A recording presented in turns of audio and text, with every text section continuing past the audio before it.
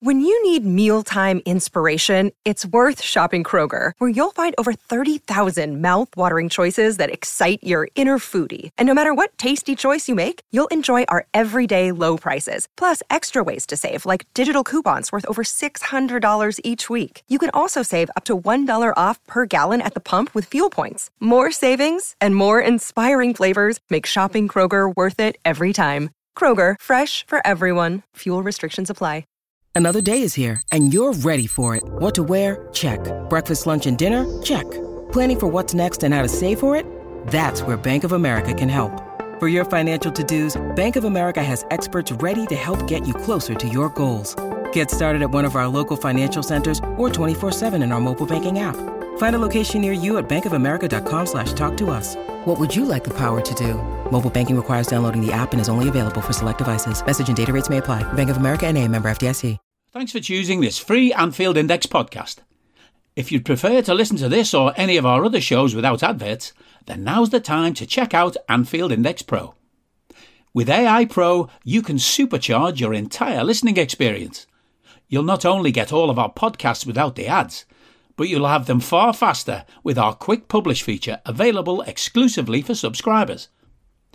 AI Pro also puts you in the heart of our sound studio, with an option to listen to many of our shows live and interact with the podcasters in real time as the shows are recording.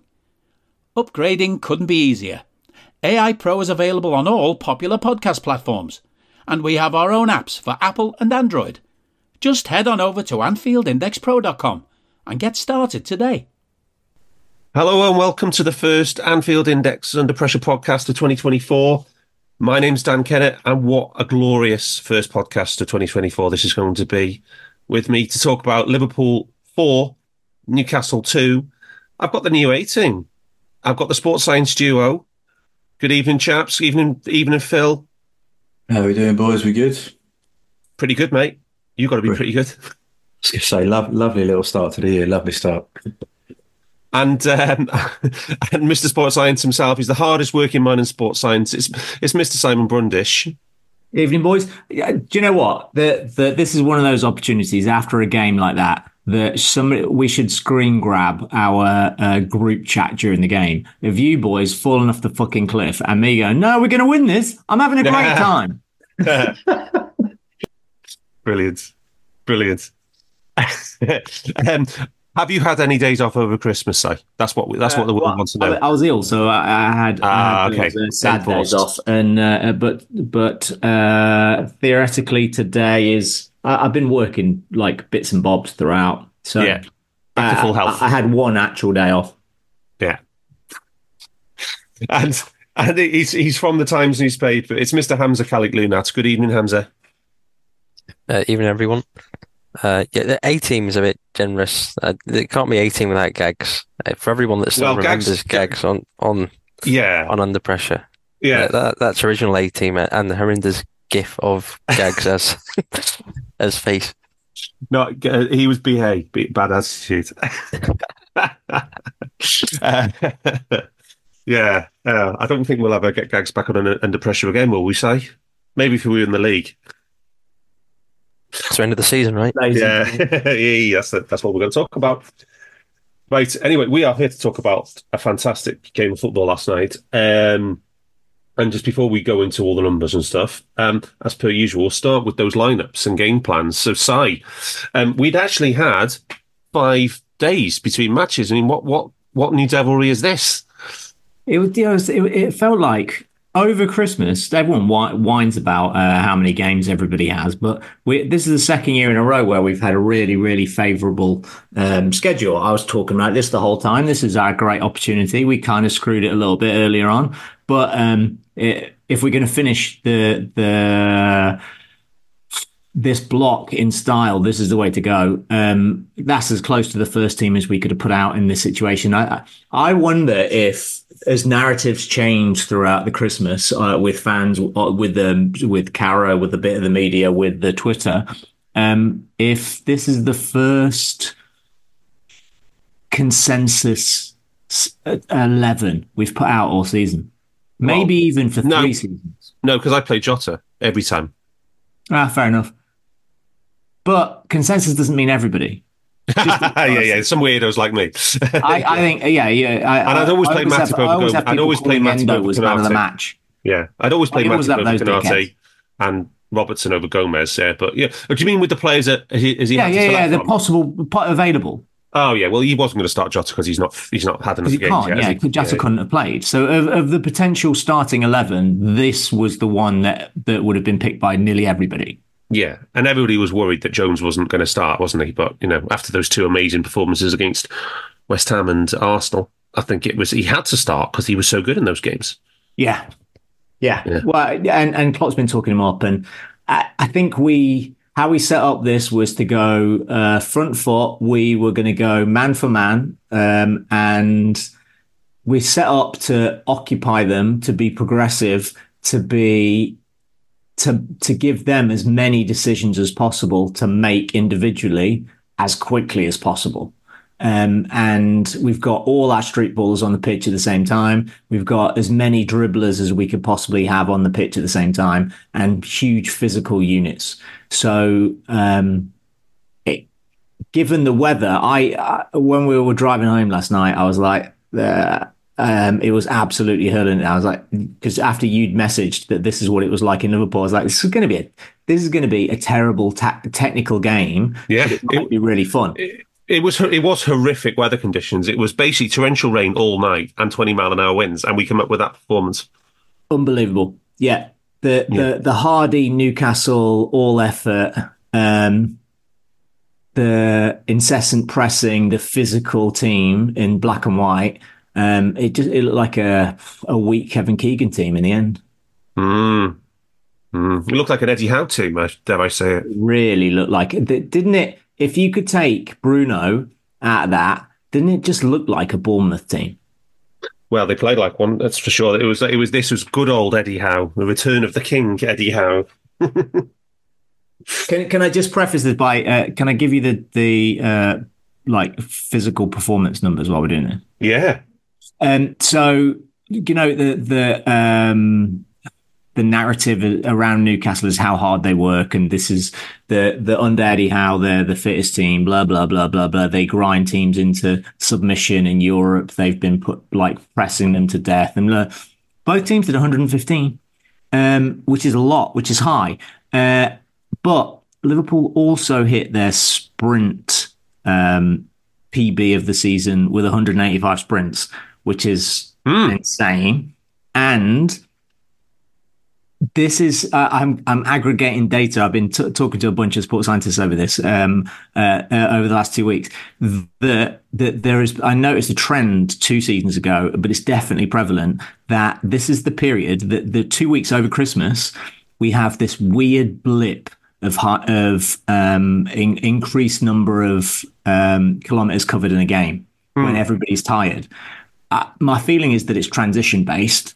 That you go for a period where everyone's a bit shit, so there are much more turnovers during a game. So there's a lot. But do you remember, like 5 years ago, and then 3 years ago, where we had 2 games in like 2 days? It was like we ended up in Sunderland back to back, and Lallana did 13.5k in 2 games. Yeah. And then the season after, Milner did 13k in 2 games. Like, we're hitting those massive numbers. Everybody across the league is doing that in the week after Christmas. It's weird. Yeah, that is weird. It's just the high speed numbers are down. The total distances are up. Yeah, but 185 sprints, that was a season high, did you say, for us? Yeah, season high for us, yeah. Wow, fair place. Can I ask a technical point? So something that was discussed in our WhatsApp group during the week, between you and Bart, the strategy of having 5 days in between games, but giving the players 2 days off. So that was a choice, yeah. Yeah. So what do you want to just give a technical note on the decisions that could have been made there? So it depends how you set up your season, but how match day +1, match day +2, dependent on how it aligns is you go match day +1, match day +2, match day +3, and then you start to count back from the game ahead. So match day -3, -2, -1, and you have set protocols for those days. Problem is when those days align. So if match day -2 is also game day +2, then game day +2 takes charge. Does that make sense? And so the training that you would do on match day -3 goes out the window if it's match day +1. Yeah. And so with this, we actually get a match day -3. So what would happen is the 2 days after the game, they get off instead of doing active recovery. And they basically get to be off their feet.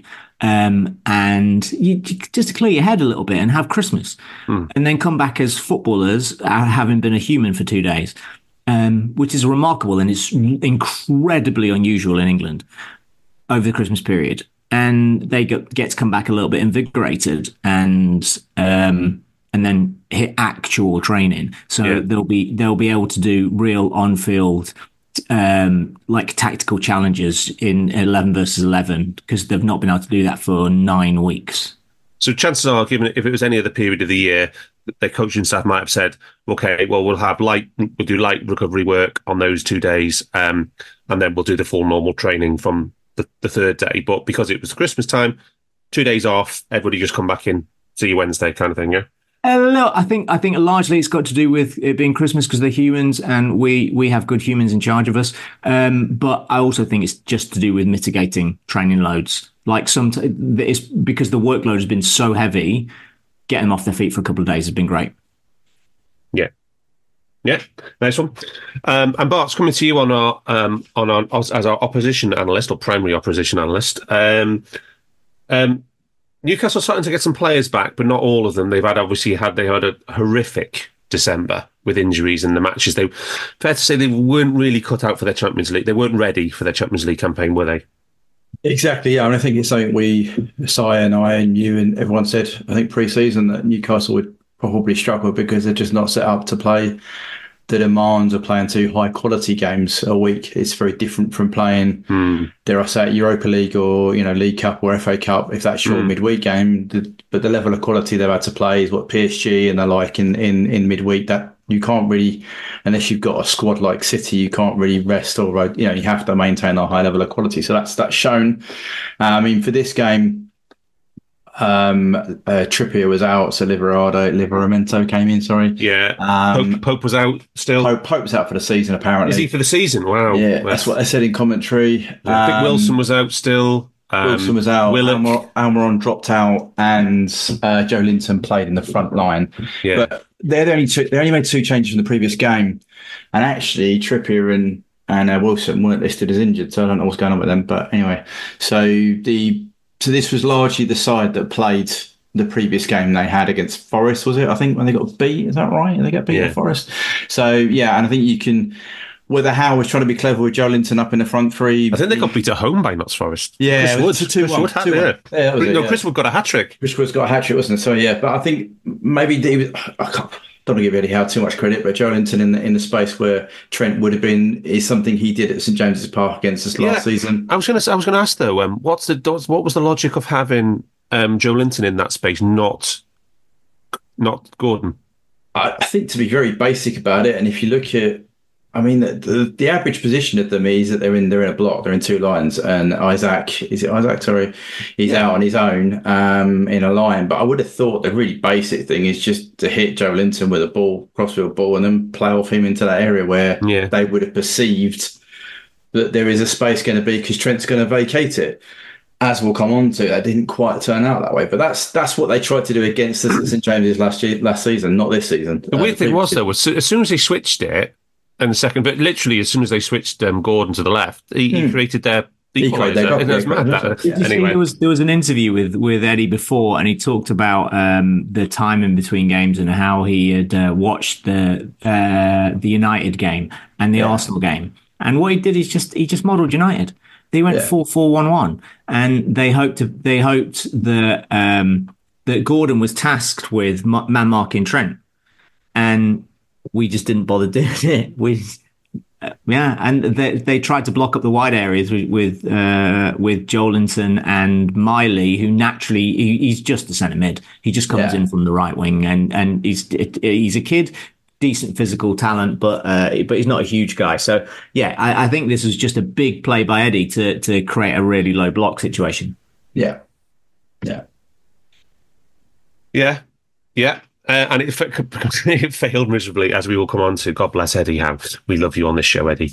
But Hamza, there was this was a fun game in many ways, and for us lovers of stats, it was quite strange to see expected goals being quoted mid commentary on Sky TV. I think that was a first, right?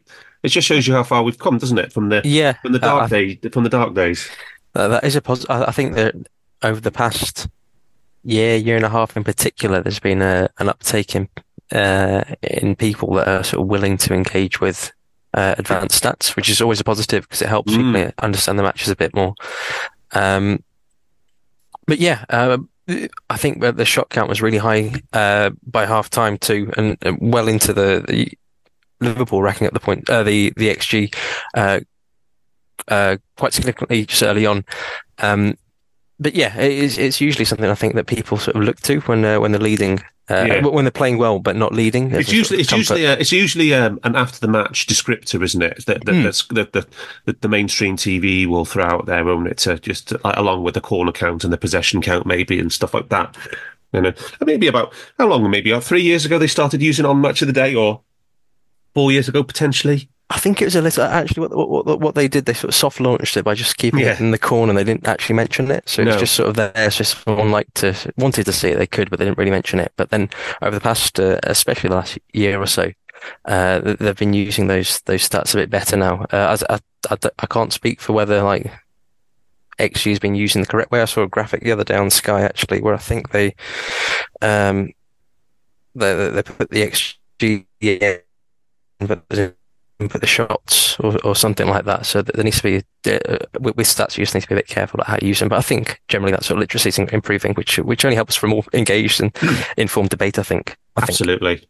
Every little helps, as some companies say. But I think it's worth reminding everybody, Bart, that when did Liverpool FC stop using expected goals? Was it 2017, 2018? Whenever Graham and the gang came along, I suppose. Spearman, yeah, because they created their own in-house model, which we now know has come on to be expected threat. So, and I think Liverpool call it on-ball value or something, something like that. Yeah. So they won't call it that now. It'll be something else. No, that's StatsBomb's actually on-ball value. OBV is StatsBomb. Yeah, but it's all wrapped up in a similar kind of thing. But they stopped using XG in-house a while ago. Yeah. To be frank, quite a lot of, I don't know, some might be different, but from dealings with the course and when they have internships at the Premier League clubs, the students, they come back and say they don't really use XG a lot.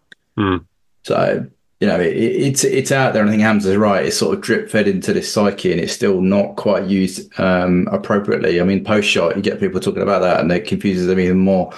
But I think it's coming. It's good to see it out there and being used in commentary. I think the context is just really key. Like we'll always talk about non-penalty XG, and I think that's lost a little bit. People just quote the 7 point whatever, don't they? But there's 2 penalties in that, and they're 0.76, whatever it is. So you kind of chatting to people, and they're like, well, what does that mean? And you explain. Well, I think once you explain it to them, people get it. But it's just that repetitive nature. I mean, as I said in the chat, it's been in Match of the Day since 2017. Yeah. So it's a while ago, and it's still coming in. But yeah, no, you're right. We moved away from it as a club a while ago. Yeah. And just before we move on to some more match-specific stuff for Hamza, I mean, if we have to think about where you sit covering the game for a national publication, what do you think would be the next advanced metric to come into general parlance in the same way that XG has? Do you think would it be, say, like things like removing penalties, as Bart suggests, maybe the XG2 or XG on target for the keepers post shot? Do you think it might be XT? Where do you think it might go next? Well, I'm trying to use XT a bit more. But some of that just depends on what's available. So at the moment, if you're going to use a publicly available XT, then you just probably got to use Mark Stats, or you've got to have your own model, or you pay a subscription to someone like StatsBomb for their on-ball value, or Opta for their own XT model. The issue there is if just one sort of outlet is using XT, then I mean, the great thing about something like FBref, right, is that anyone can access it, and that just helps because anyone can see what's going on and put some time in and sort of decipher trends for themselves. And once you become a bit more familiar with the data and you say, oh, actually, 0.2 XG per shot is super high, and you just hear that number go straight away, I understand that's a high number. Or if you go, this team is actually their conversion rate is like 6%. You go straight away, I know that's low, that's really low, that's probably something that's going to change and regress to a higher value. Once you become familiar with that, then it becomes a bit easier. So having publicly accessible information helps with that. I think already there is uptake for post-shot XG.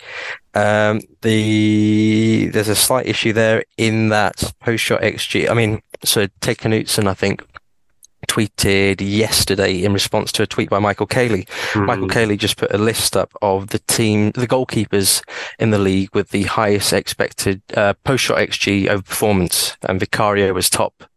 However, Ted Knutson, StatsBomb's CEO, also posted their version, and Alisson's top for that.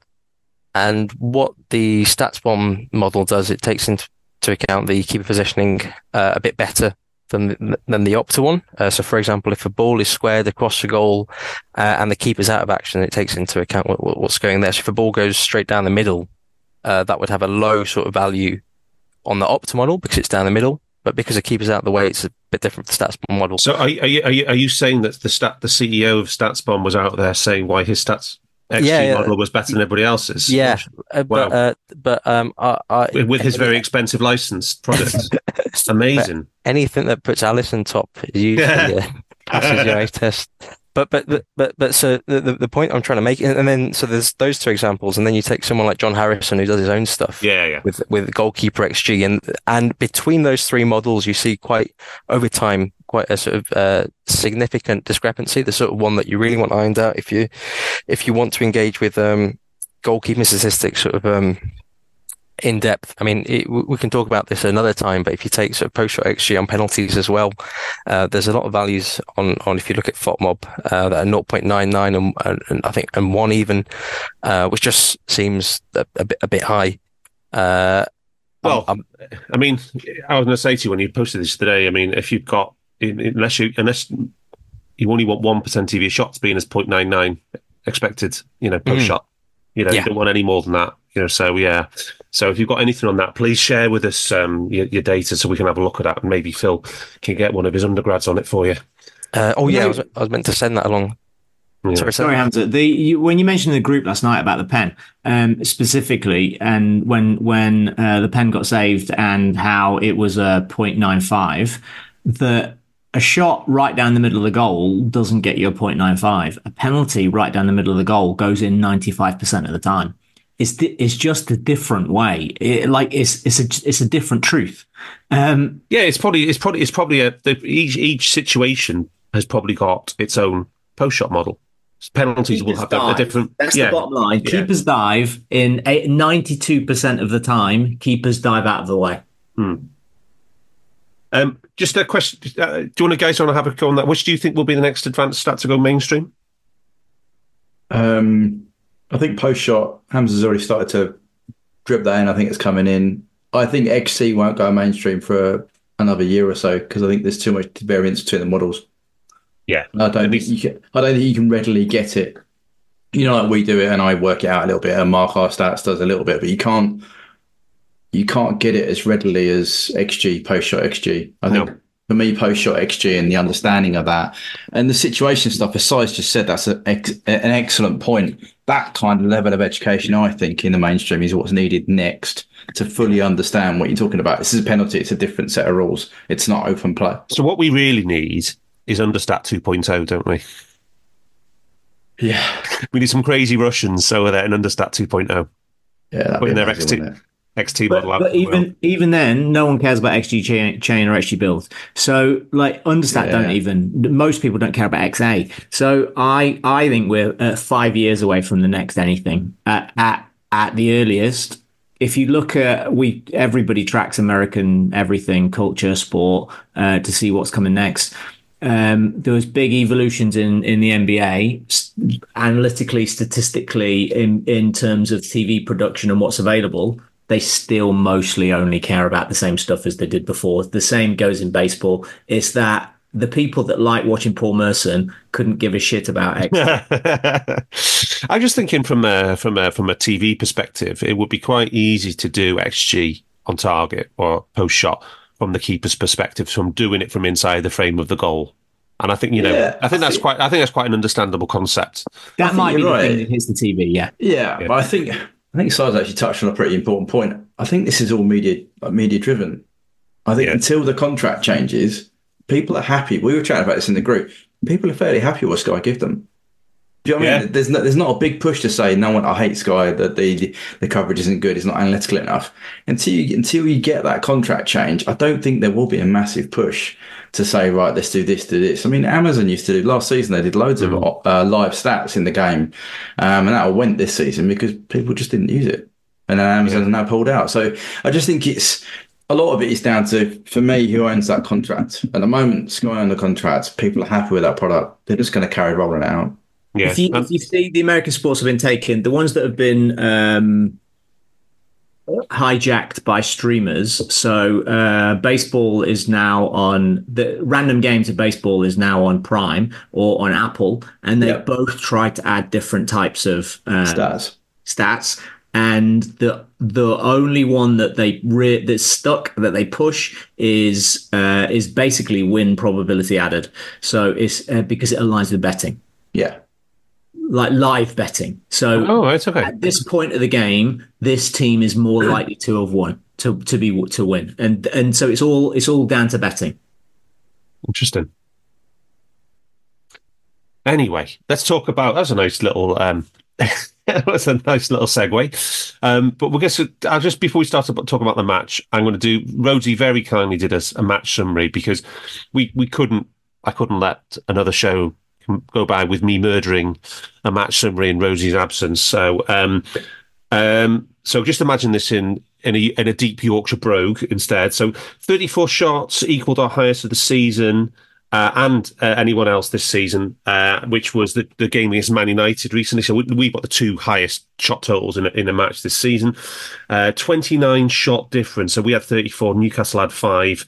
That's the second best we've ever had, behind a game 30 we had against Hull City, Burnley and Man United in 2018-19. That was Jose Mourinho's last match for Man United when we had a plus 30 shot difference in that match. We had 14 shots on target. That's the joint highest, third highest under Klopp, just behind 15 against Sunderland and 17 against Watford in 2016-17. Now, is that the game we drew at Watford or the game we won? I can't remember. Or the 5-0. I'm presuming it's the 5-0. 25 shots in the box. That's the best we've ever had in the Klopp. 3 clear of the previous best of 22, which we've managed 3 times before.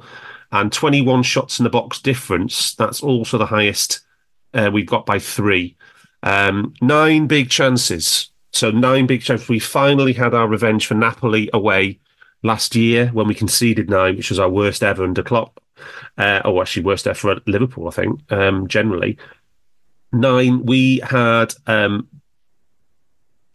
in the Rodgers season away at Spurs, which was Antonio Villas-Boas's last match in charge for Spurs, where we had 9 big chances. And under Klopp, we'd had 8, twice against Arsenal, which was fun, including the 2-2 last season. And against Leeds, in the 6-0 against Leeds, we also had 8 big chances. And taking out the pens, there was obviously, we're talking about the XG on Sky, saying it's the record XG for Opta since 2010 in a match in the Premier League. We always focus on the non-penalty in this show. 5.25 non-penalty XG is by far the highest we've had, beating 4.4, which was the 6-0 against Leeds in February 2022. And 67 touches in the box is the highest we've ever had, again under Klopp, edging 66 against Leicester, when we lost 1-0. That was 3 seasons ago. We lost 1-0 at Leicester. I think Mo Salah missed a penalty and a load of other big chances. And there was a game actually over Christmas where Arsenal got 7. I think Bart, did you see this? But Arsenal got 77, 78 touches in the box. against West Ham? Yeah, I thought it's one of the ones I got. Yeah, West Ham would have thought that's the one they were camped in the box. I'm sure they got like 70. It was the record. I think it was the record ever Opta penalty box touches Arsenal had, and they lost. What was the point of scoring that West Ham game? 2-0. 2-0. Yeah, it's like an absolute classic. Another out of play thing, another ball out of play thing. Yeah, didn't they have about 5 XG as well? Yeah, I'm just looking down now for you. Yeah. West Ham. There you go. They had. Blimey, can't get all the stats up. This is good radio. They had 2 points. No, they only had 2.7 XG. Yeah, not as high as I thought. Yeah, 2.7 XG. 5 big chances, all missed. 8 on target, 30 shots. Wow. What a shame, eh, Bart? What a shame. What a shame. I mean, it's really annoying when you got Arsenal fans living there. You're just really bad. I bet after that Christmas, they've gone very, very quiet all of a sudden. Oh, they were. I mean, to be fair to them, I think I told you in the group, they were very nice about the game, the fact that their player played basketball in the box and we should have had a penalty. So they were quite nice after that game, but then they went really quiet for the following 2 games. So, yeah. Yeah. And in this game, some other ones, other stats, it was 63% possession for us. So an absolute historic in many ways Premier League match. And I come to you, Hamza, just quickly to start off with. I mean, to be fair to Newcastle, they did keep it close for the first 10 minutes. Yeah, but I don't know how much weight you can assign to the first 10 minutes and you can see so much later on. But even then, in that first 10, there were signs of, in particular, Diaz looked very, very sharp, which is a welcome sort of thing to see. He attempted 2 dribbles early on, I think, in the first 20.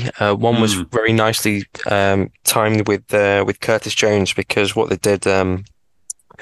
Curtis was infield and he sort of pulled out to the left, which dragged the player and allowed Diaz to drive inside, and then later on he drove to get the penalty. The first few minutes were a little sort of the first minute, as often is the case, like a little bouncy bouncing around, but then after, I think we already had our first shot within the second minute. To be honest, Trent almost had one. Yeah, that's the one that was deflected. Deflected. It only went about an inch wide of the post. Yeah, so I wouldn't assign too much to that first 10. But yeah, I was being nice. It's Chris, it's New Year. We can't be too mean straight away. But yeah, Sai, what did you see in those early exchanges that you liked? Because you were all over this match, it's fair to say. Right from a very early stage, you were really engaged in this match. Yeah, we were spread. So we were using the whole width of the pitch. We had basically as a counter to their 2 flat banks, we had like 4 different cul-de-sacs set up for the counter press. As soon as we forced the pass, it got turned over. We already had 3 guys there to go and win it straight back. It was incessant. We were not letting them into our half at all. They had 4 touches in our half in the first 10 minutes.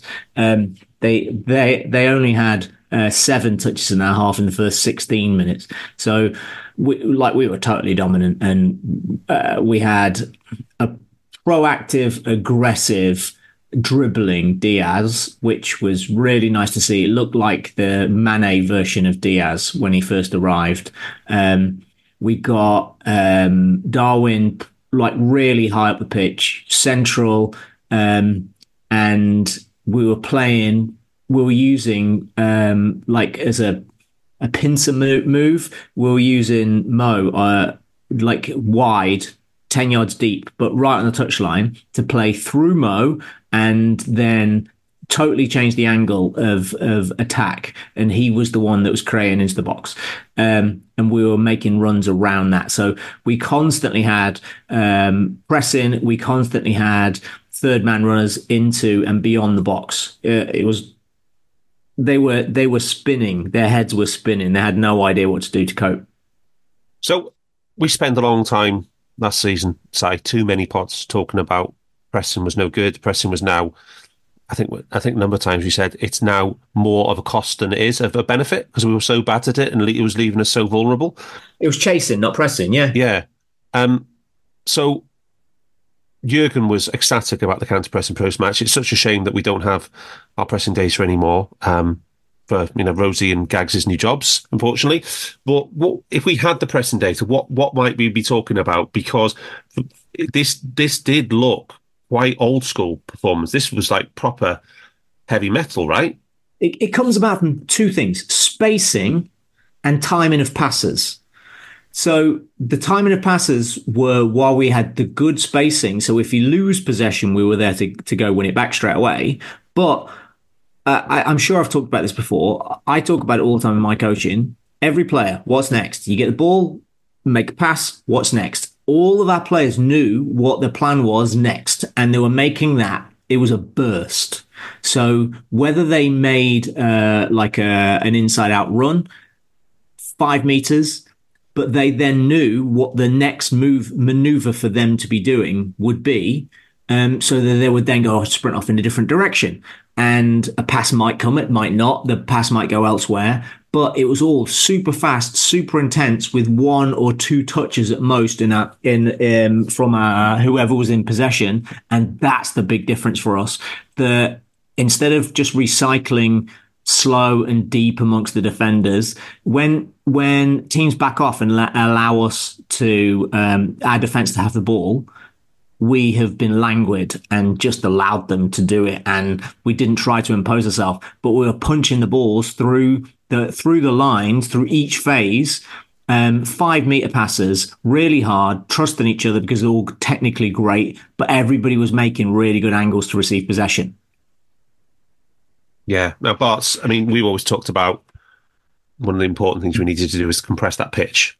We compress the pitch and allows us the tight spaces where we can work in transition and counter pressing. Yeah. And we saw this. We really, some of your data viz that you've done on this, on our locations and what we did shows you, literally the 2 centre backs were on the edge of the centre circle, and then all, Trent, Gomez and Endo were all inside the other side of the centre circle in the Newcastle half. Yeah, I think I said to you, I said in Discord today, I think this is the best, it goes along with what Si was saying, the best spacing, the best shape, the best amount of connections I've seen all season. There's triangles all over the pitch. I think we've also said consistently on this pod about it doesn't necessarily matter about who's in the space, but we need to occupy the space to get the synchronicity to work. And you can see that. And the other pleasing thing for me is that the connections are every department of the team are connected. So there is a vertical passing from the back to front, Van Dijk into Diaz or Van Dijk to Salah. There's a Canate into the front. Then there's the midfielders, like you said, Endo, Gomez and Trent occupying that sort of secondary line. They have also got vertical, they've got horizontal. And then you've got the 2 8 players operating in the half space channels of Dom and Jones, connecting at will in a myriad of triangles between the 3 players around them. With Jones, you had Endo, Gomez and Diaz. With Dom, you had Endo, Trent and Salah.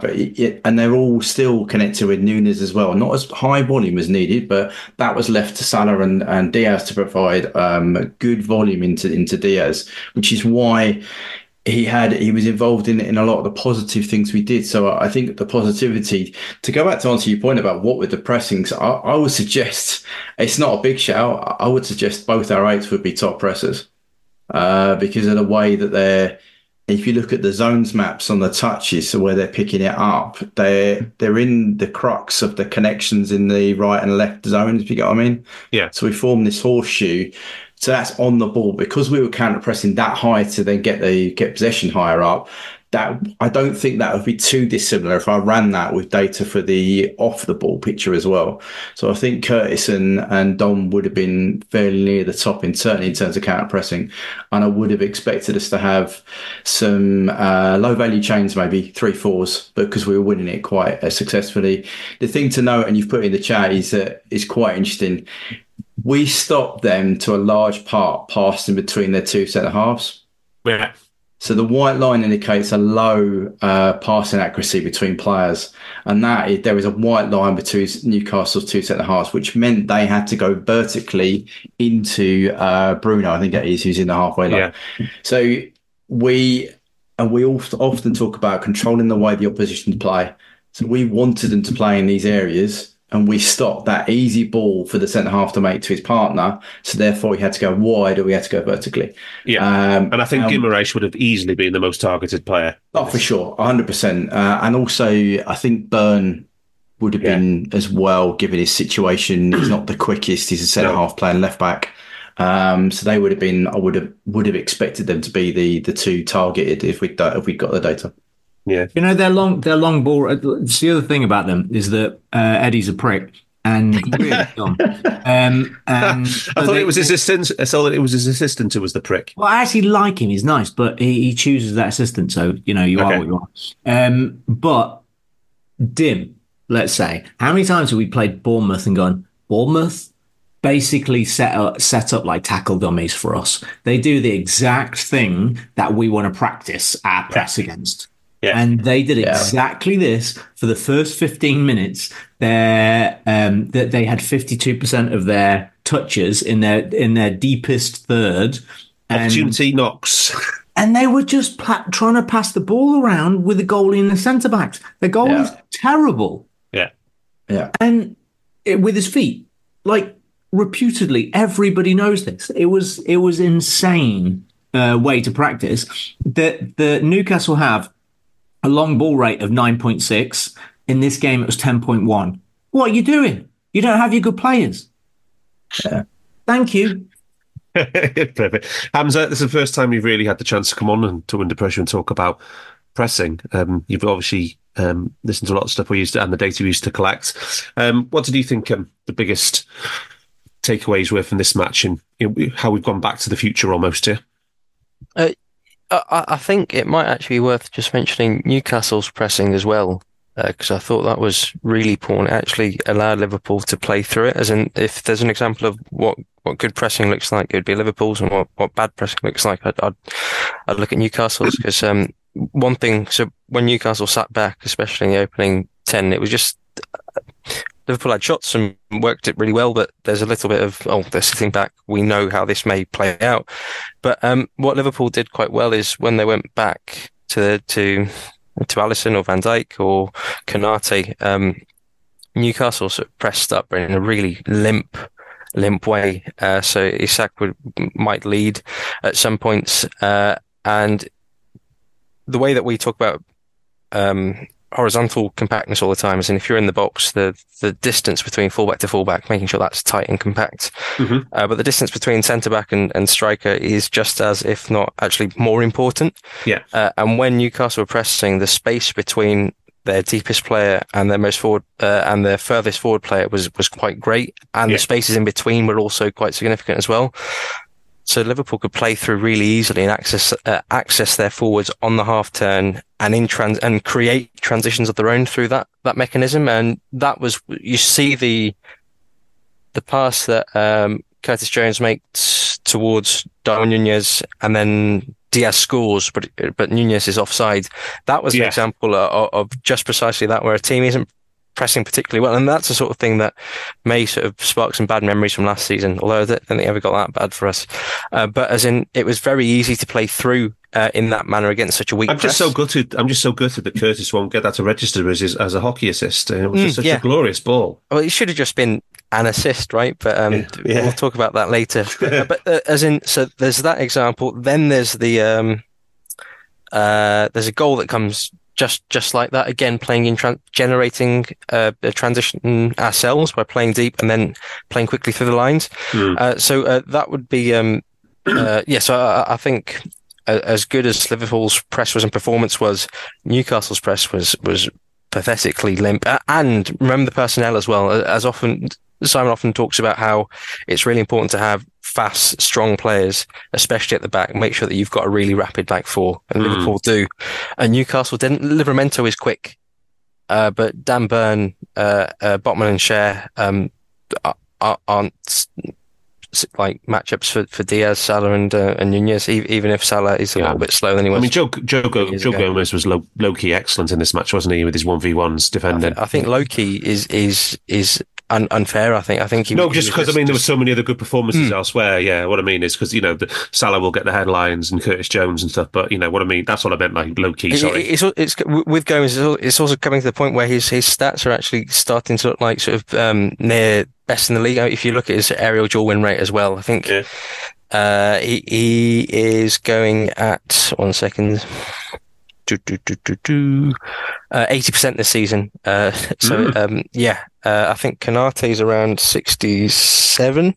So Konate has the worst of the three sort of centre backs. And that's not a bad 67 for your third best. It's not bad. He played fullback. So he's not playing against a big, strong striker. But he does have a big advantage. That's a bonus, though, Si. If you can get a guy who doesn't limit the team and he can still go out there and win 80% of his aerials, that's a good thing. That's a really good thing. Yeah, for sure. All I'm saying is he's not comparable to other centre backs. It's much more comparable to Dan. Well, and I don't think we ever mentioned this is why people need to look at Mark Arstat's ELO for aerials, because he does a chest rate in the ELO system. So he just compares each, no matter how good you are or bad you are on your aerial win rate, you always get compared directly against the person you duel against, and then you adjust accordingly. So yeah, that's probably the best model on the internet for aerial duels. But anyway, that's enough nerdery.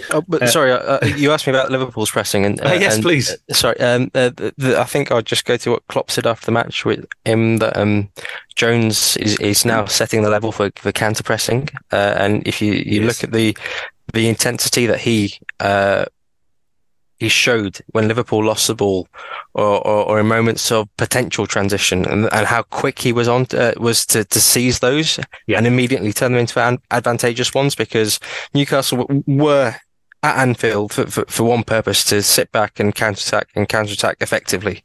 That was the whole plan. So in those moments, the counter press is critical to stopping Newcastle breaking, and also to create opportunities where, as they decide to break from their defensive shape, just in those moments where the fullbacks go, all right, we're about to move forward, Guimaraes gets his head up, tries to look forward, Gordon breaks and Isak breaks. That's the moment where you want to steal the ball and suddenly everyone is out of position, and you've got Diaz, Salah and Nunez who can break freely. And that's what Jones did, and he was excellent in that role. I think he paired very well with Endo as well in doing that. Just like the Arsenal game, outstanding in that game as well. But we talked a lot about Curtis after we switched to WM last spring against Arsenal. And even then, when we had the data, then we were saying that him and Jota were the two key players in terms of our off-ball work. And the return of the production we saw in the spring, it was largely down to those two players. They were just absolutely, with this compressed space, the WM, more bodies in there, they just thrived.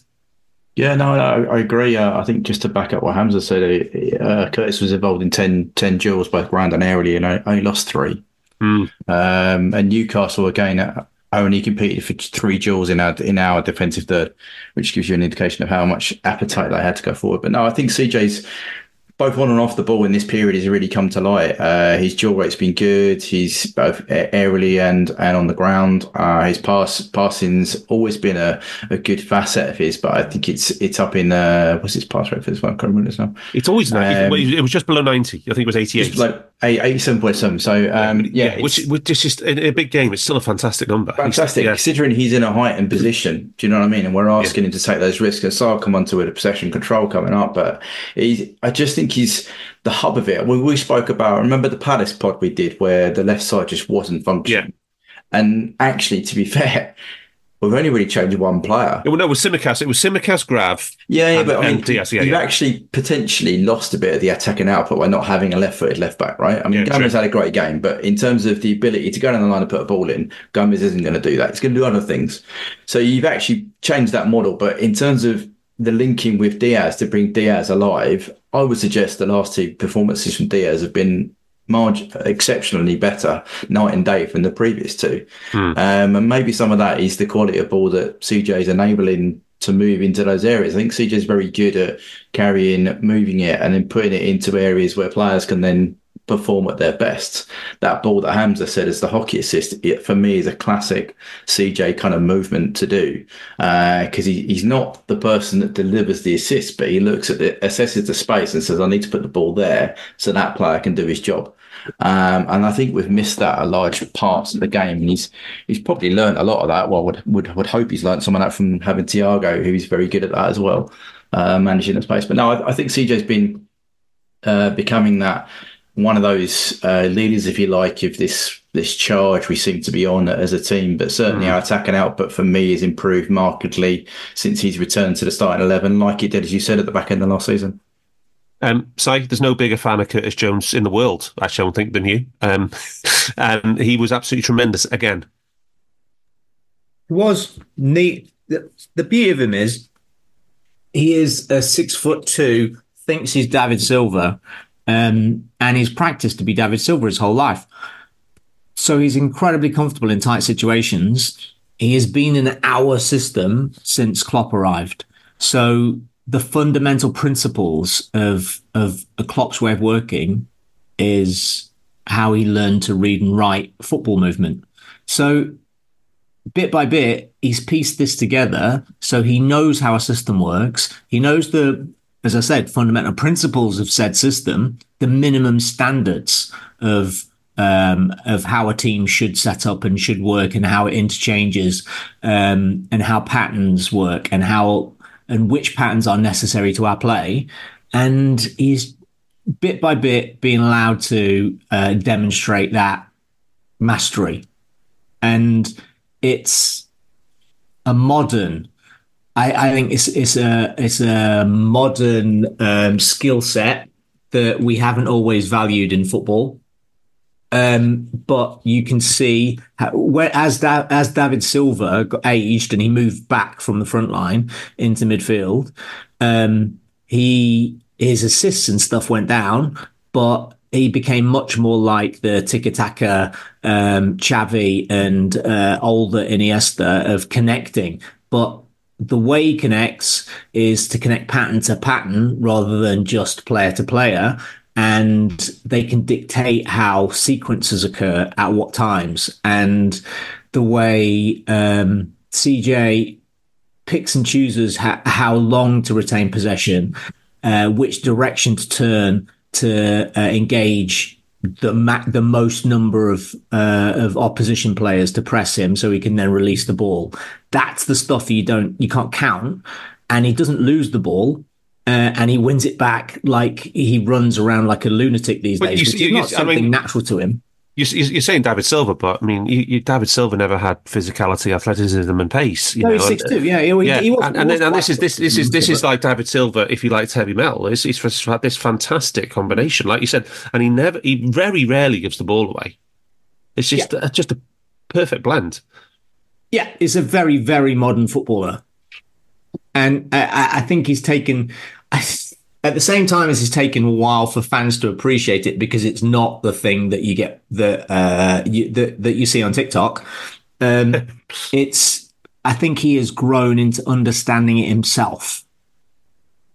But it wouldn't surprise me if he became this incarnation of Klopp's sides, like Kagawa.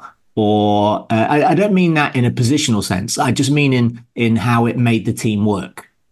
Yeah. So he's like the metronome. Yes, he's involved, right? Should we talk about possession control now? Because this was something that I'd never seen before on the internet before you created it. I think about 3 seasons ago. And do you just want to give everybody an overview of what possession control is? Ostensibly, it's the number of a person's touches they won or lost. That's it. So it adds up every time they have possession of the ball, how they got possession of the ball by winning it, by getting their team possession, and then against how many times they lose their team possession. So that's it. There are a bunch of different categories and statistics I add into this, but that's ostensibly how it works. And the more we look at it, you can kind of weight it against what we would talk about earlier, expected threat or XG chain or progressive passes per touch. I look at progressive meters per touch.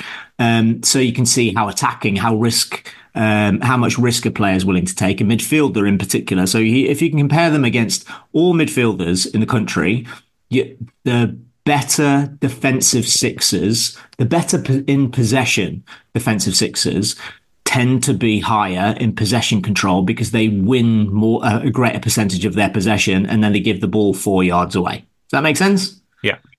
Whereas a streaky attacking Callum Hudson-Odoi is going to lose the ball quite a lot because he takes lots of risks and dribbles a lot, so he'll lose the ball there, and he doesn't try really hard to get the ball back. So he'll have a really low negative possession control, and a low negative possession control is 10 is really you're not comfortable with that.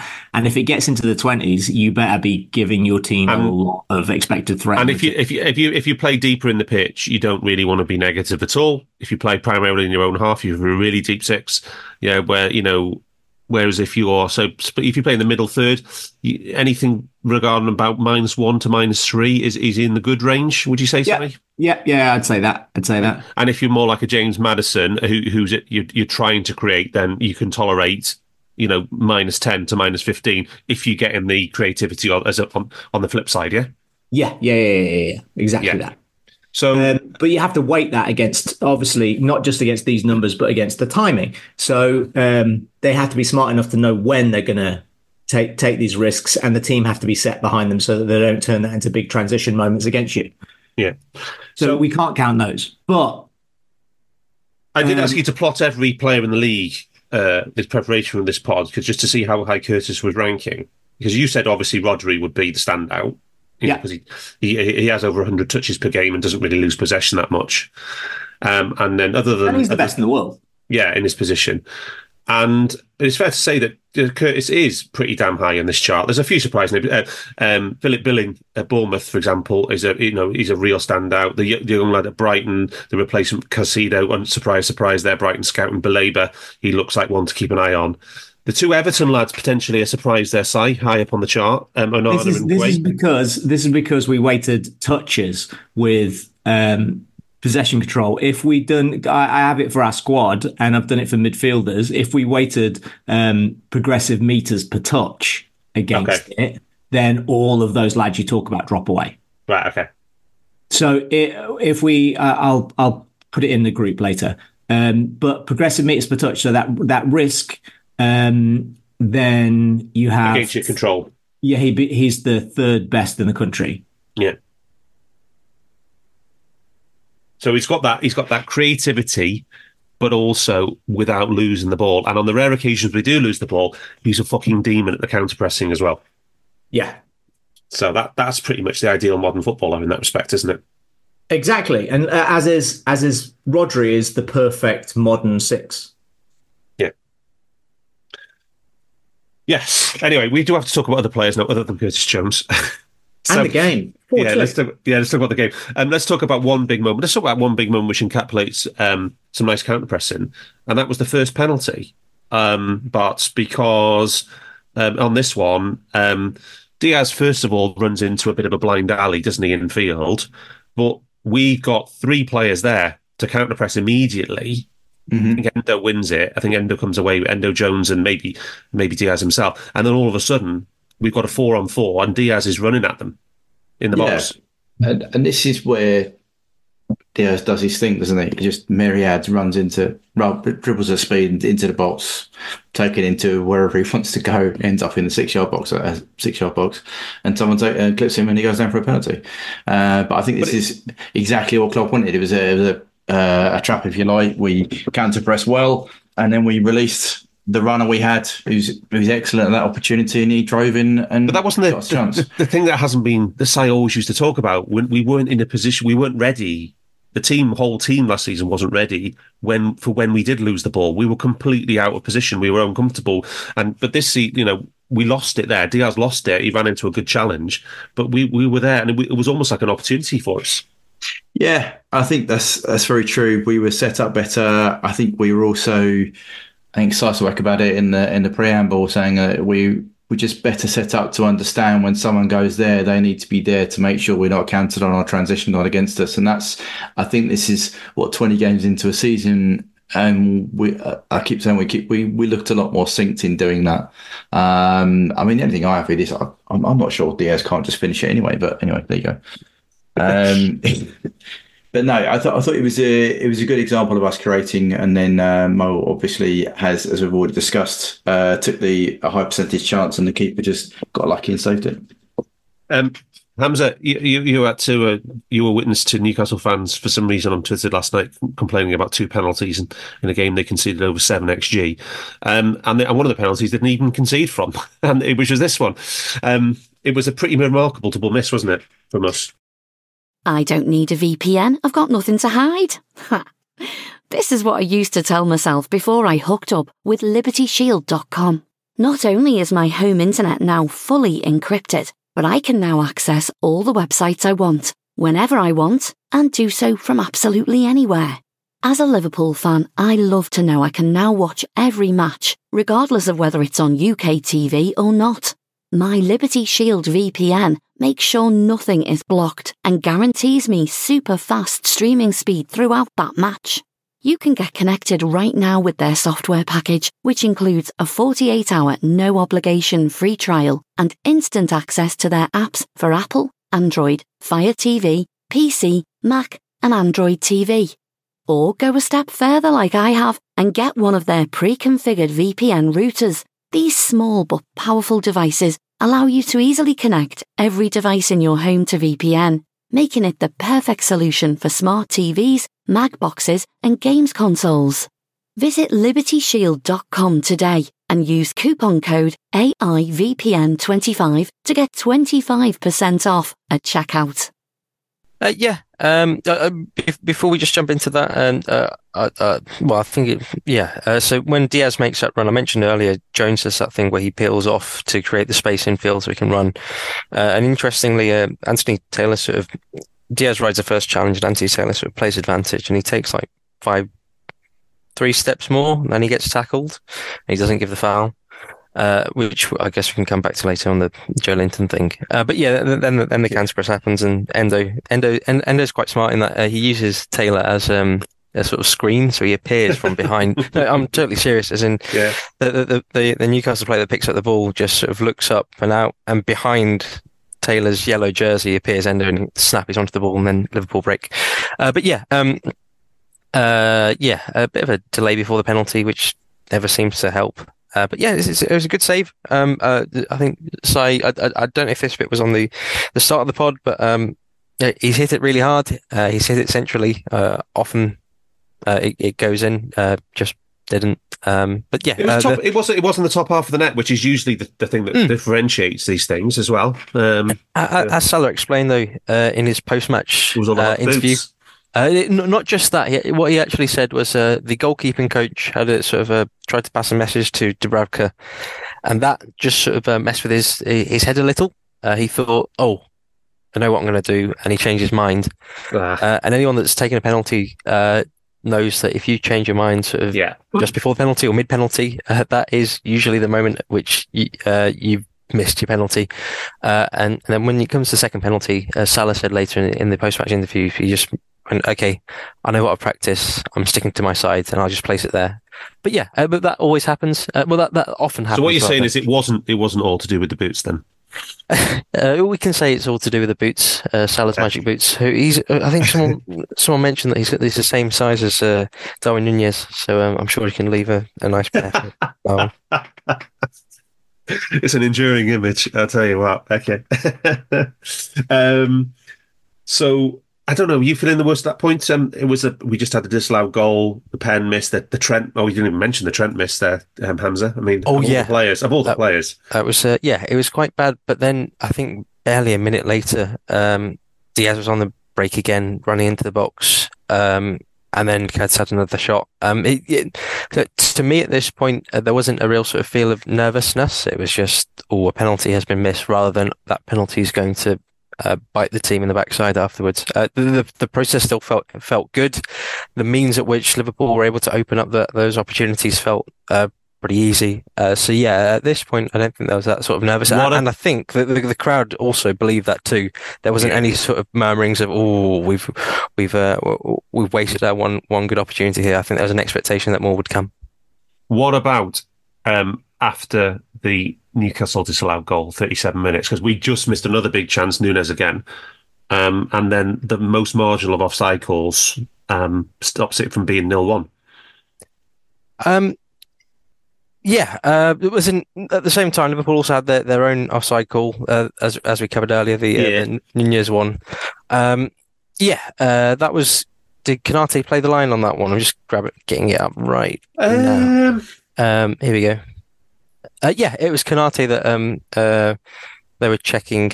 But as we sort of discussed earlier, like this was the Newcastle game plan, as in try and pick through a moment to break. And I think this one started deep. I think the Curtis tried to intercept the ball, and Gordon just beat him to it and did a sort of loop infield, then played it out wide, and then from there. Oh, actually, no. There's the little detail was actually Van Dijk moved up around 30 seconds before this, and he actually tried to.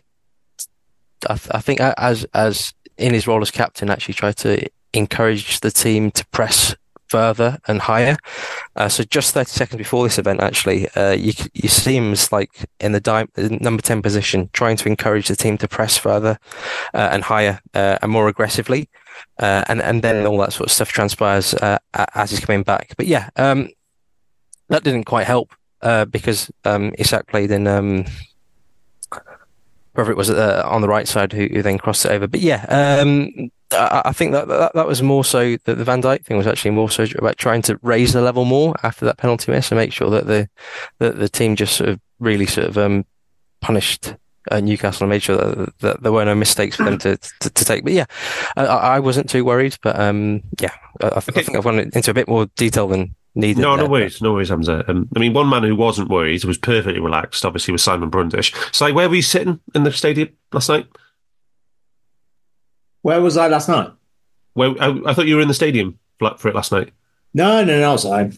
All right. I was going to ask, what angle did you have of the Trent shot off where he hit the woodwork on 39 minutes? Would that have been the greatest goal in history? It would have been very funny. We were talking in the group, and I think he's in this headspace right now where he's trying to be the most expansive version of this thing that he has now discovered he can. He has been fucking good in the last half dozen games. Absolutely unreal good. But he's definitely going towards being the next Gareth Bale. Well, I can live with that. He is done being a defender right now. I can live with him being the next Gareth Bale. Great. I'd sign me up. We just better make allowances for it in the squad. But like the rebound from the pen, he should have just squared it to one of the three lads who were totally unmarked. It's just one of those ones that was looping and wouldn't sit, wasn't it? It just looped and looped and looped, and he just wouldn't sit. But the thing that he's doing right now, he's going for the most spectacular version. Yeah. Which, fair enough, because he can, technically he can do all those things and it's great fun. And as long as we're winning, I don't care why he's experimenting with this stuff. It would have been a sexy goal if he'd have scored it. Yeah. But you were much more relaxed than us. 18 shots to 1 at half time, despite the missed chances, the Newcastle. Did you get any jitters from that Newcastle? We were absolutely battering them. We've talked about this many times, that I think there are a bunch of teams in the league who are a bit of a myth, and Newcastle are one of them. And they're living off a bit of a legacy from the run of mythdom they had last season. Even they're kind of wank. I fully expected us to win by 3, and sadly they skanked 2 goals, so I was a bit wrong. But my faith that the process that was happening on the pitch was the best version of this Klopp side we have seen. It felt like when it felt like when Naby got dropped into midfield, or then there was a moment 2 seasons ago, I don't know, where Thiago suddenly had a run, and then everything just changed. And this is what we have in this game. And to be fair, it probably started in the Caribou. That enough rotation probably caused enough regular interactions between the midfield so that their timing and synchronization started to work, and it's looked better. Even against Burnley, I thought we were going to absolutely whack them because our process was better than everybody else seemed to think. Yeah, maybe you were confident. You did like our process more than me and Bart's did anyway, it's for sure. Yeah, that's all. And I think this might be us now, which will be absolutely tremendous if we can manage to do this without having the best player on the planet on the pitch. Yeah. But the only thing I was in my back of my mind was that I'd seen this movie once before this season at Luton, where we'd had, I think, 6 big chances, 4 XG, just under 4 XG, and we had a 1-1 draw. And I was thinking, this looks spookily familiar, and we've missed a pen. Where were you on this journey of emotions? I felt more positive than you in this one. I did, because I thought we were curating. I mean, even that period from 15 through to half time, we had like 13 shots. Yeah, that's all big chances. We had 4 on target. You know, you had an average XG per shot of over 50 at 1.15. You know, when you look back at it, Si's probably very, very comfortable to sit where he is. But I also think, as I've said, I think we've clicked into a gear. If this is how we're going to be going forward and we can make it work, I think that Burnley might be a bit of a blueprint of how we make it work without Mo. Then yeah, this could be a really exciting period for us. But no, at the time, I know what you mean. You miss a penalty, like the Leicester away game you spoke about in the intro. In one of the title charging seasons, where Mo misses a penalty, he comes back, just come back from AFCON, didn't he? Missed a penalty. We actually battered them, and they scored with basically their only chance and lose the game. And I'm like, oh, man, it's hellish weather. You could see the ball started to keep up on the turf a little bit with the water. Well, not quite waterlogged, but it wasn't running as well as it could have done. Like Dom's pass, he could have threaded in Diaz, I think, in the latter part of the first half, and it got caught up. Literally caught up in standing water. So there was an element I was like, because for all of that first 50, I mean, Trent should have scored in the first 2 minutes. I agree with Si with that penalty. I don't know what he's trying to do there. Just square it. There's 3 players unmarked. Play the percentages. I'll always say that about every player.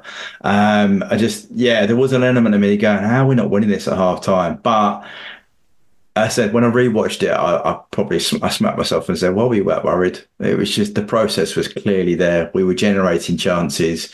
We were rapid. When we scored 2 goals, pretty much exactly the same as we'll come on to in the second half. Yeah, but what I was thinking about was Luton we'd had exactly the same. We created so many chances against Luton. Yeah. And then we go 1-0 down and we only equalise in, 4th minute of stoppage time. Did we create that many chances, or did we just have that many shots?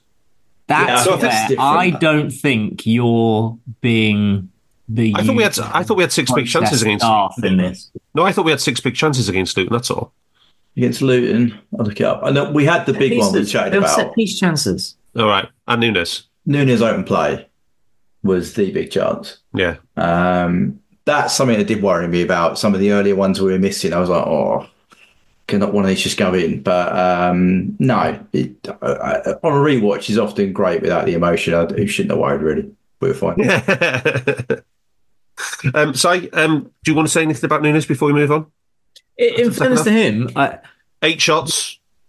He shoots too much, but he didn't at a very good time, which is great. And he played a significant role in that, like, big goal. He is second in the team in big assists, which is awesome.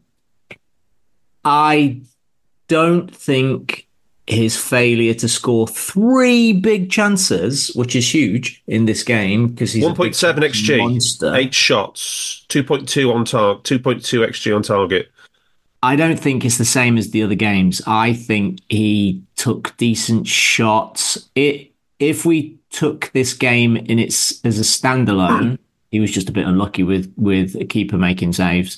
Yeah. And He probably got he's on the end of bad maths in the two of the big chances that were called big chances because they were rapid. One was rapid at knee height. It was really hard adjustment to get that, and the other one was point blank, and the keeper was right in his way.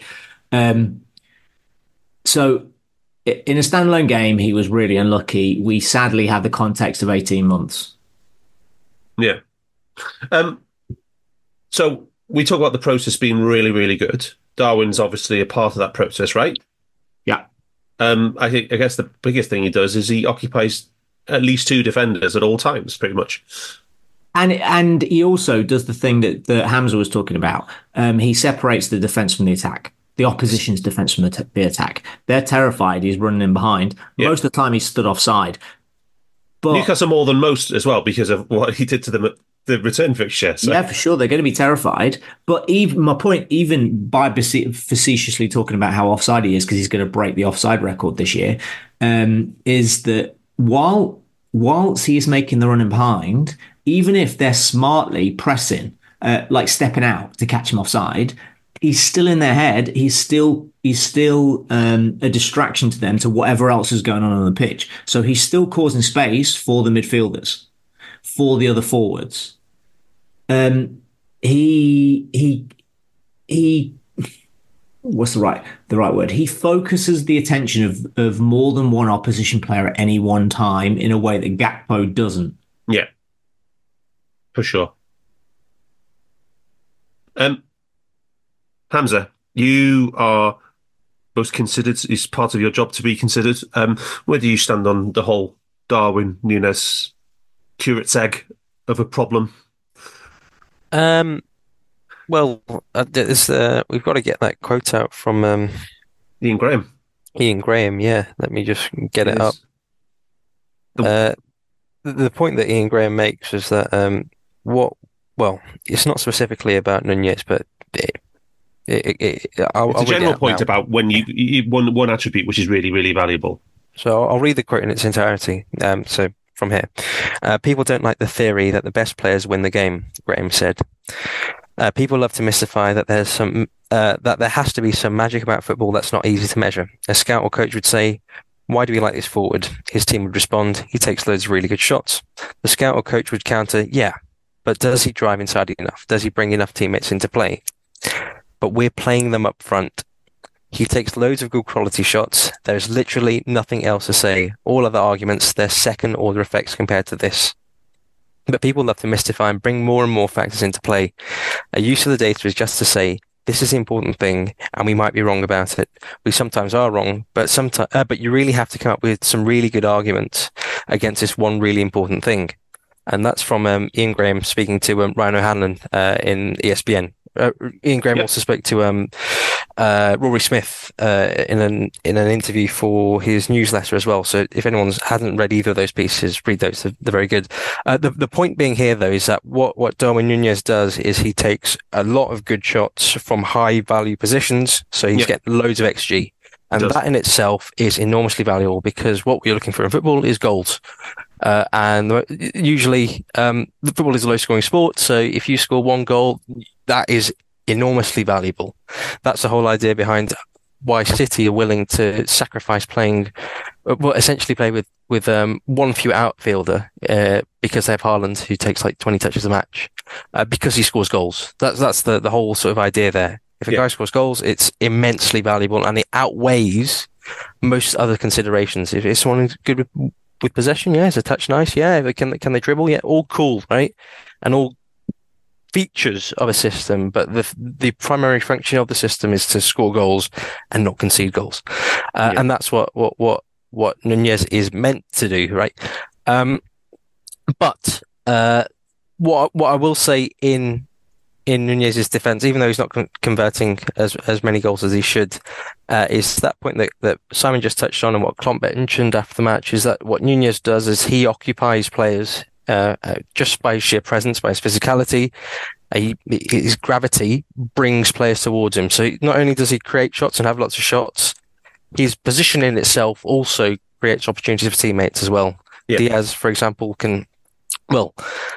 that again is a discussion to be had about how Diaz builds his relationship with Nunez. But if you've got a player like Nunez, you have more space to run into because he attracts centre backs and defenders.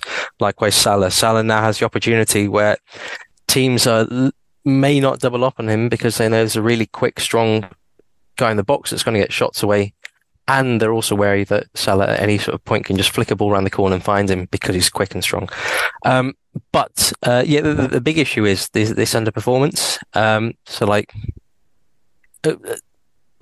maybe a 0.5 XG chance doesn't quite translate to him as a 0.5 at the moment. And in fact, that chance that he had early on was 0.52, right? The one that you mentioned. I thought, edge of the 6-yard box. Yeah. I personally, on first glance, as I said, I thought it was a bit high, but on reflection, I think it's probably about right. Although maybe you took the wrong sort of technique. Trying to glance at a ball that's coming across you is a lot harder than just trying to stroke against it. So if you went for the near post, that might have been a bit more sort of productive. But yeah, to come back to the main thing,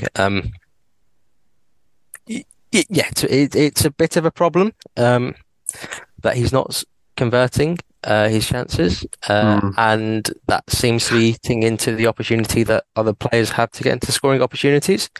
Often we've seen. So, can I bring in the professor here? Here, because obviously you were very clear. You potentially could have been working with Ian Graham at one point if things had gone a different path, Bart. I don't know if it was the same level you were coming in above your what, but if Ian had said that to you, what would have your challenge been as a professional, in that environment to him? I've just come back, but I remember the quote. I think I would have challenged him to say, "Well, that's a bit. What do you say sometimes? It's a bit diluted. It's a bit simplistic, reductive. Reductive. I would have said that's a bit reductive for a very complex system, and would have had a discussion then about you've built a side at Liverpool based on a model of, as we've said, preamble of XT. You can't. I don't think you can then come up with a reductive argument saying it's just about this. I would have had a discussion about. Would you have liked to have seen his assumptions in that? I would have loved to have seen his. Yeah, I would have, because knowing the limited experience I've had with Ian is that he does generally have he has caveats with things. He'll have baseline assumptions, which you say these things from, which is like a league average or better, average of conversion rates, for example. I would have expected somewhere along the line in that conversation that may have not been included in the written piece to have been like footnotes to have said, well, the caveat being that they perform at league average or XG0, neutral, that kind of thing. I would have expected him to say, but my challenge to him would have been that's a bit reductive. Ian, what do you think? How else would you assess this? That kind of thing. Probably would have been the lines I've gone down. But he's as I said, I've only been in a room with him once, and I wasn't just me, and he's very good at talking exactly as is written in the copy, but he will often give caveats and baselines to what he would say, as many of us do at that level. If you hear me talk for too long, I'll give you caveat upon caveat upon caveat. So and just to say you would have come in above me, Jesus Christ, it's Ian Graham. Oh dear! Oh, outrageous! I know my place. I know my place in the world.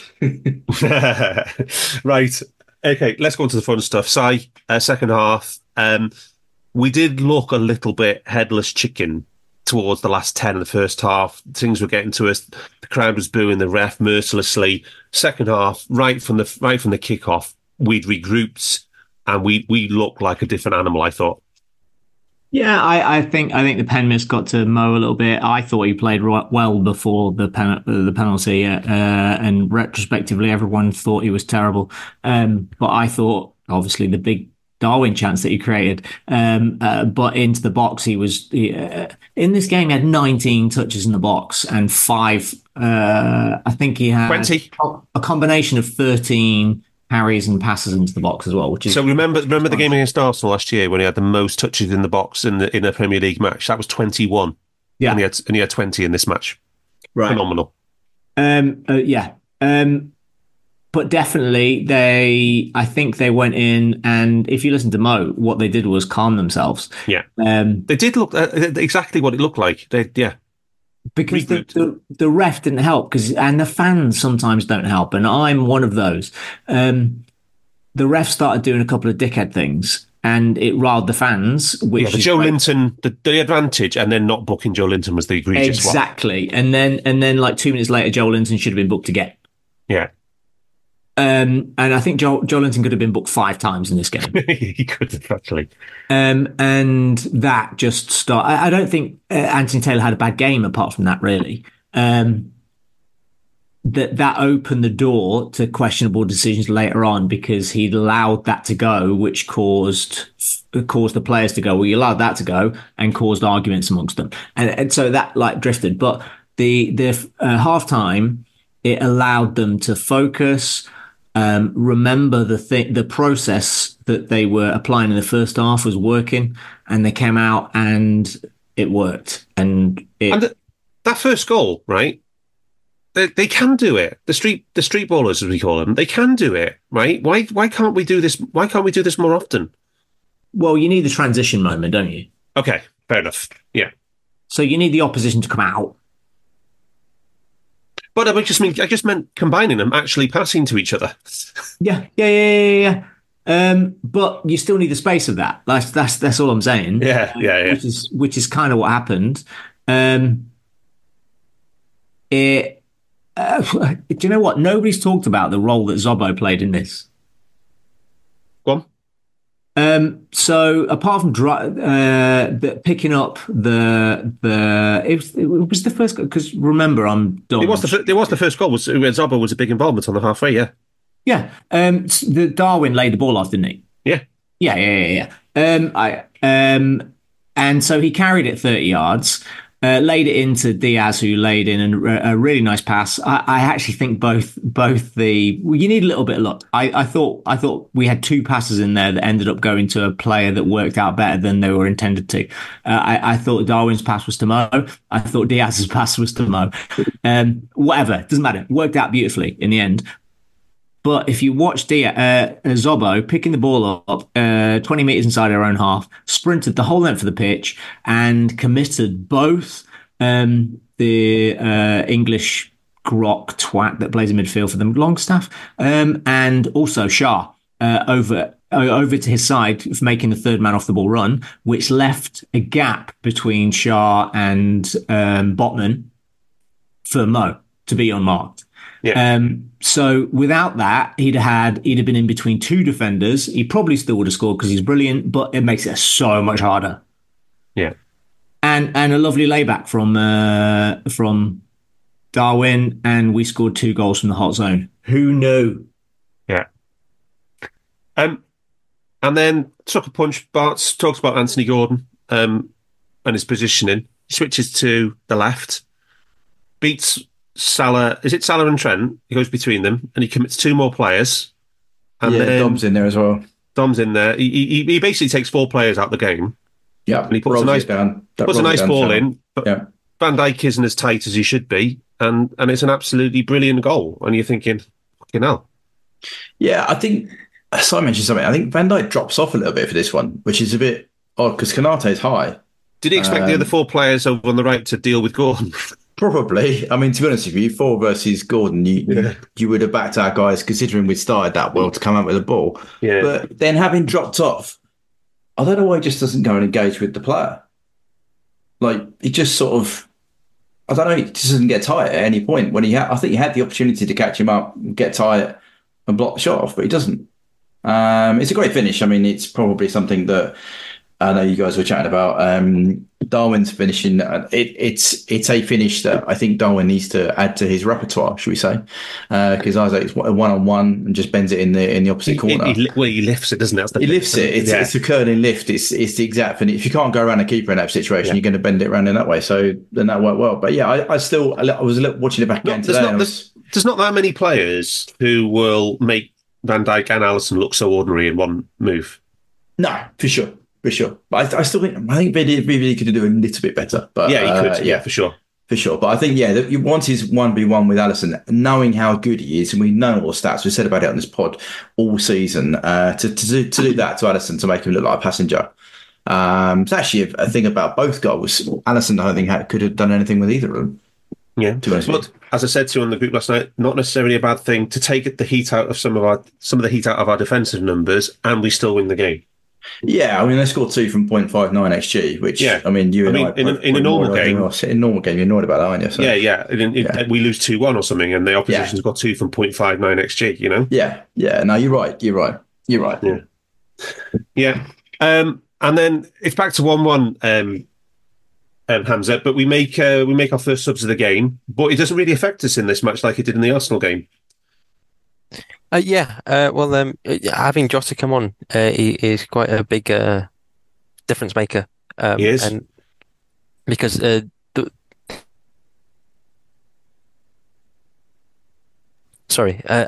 it's something as we've discussed before, the way that Salah can sort of do everything in the attack. Jota is probably the closest to him in being able to link play and also create a bit and finish as well, quite clinically. Gakpo obviously is a bit different. Diaz is the dribbler and Nunez is the shot taker. But if there's a spectrum, Jota would be the closest to Salah in what he offers, because he's quite sharp, functional, able to dribble in midfield and do all that sort of stuff.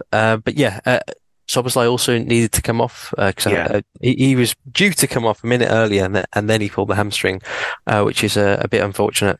Do we have? Can I guess from the guys? Do we have a diagnosis yet on the Dom injury, a prognosis?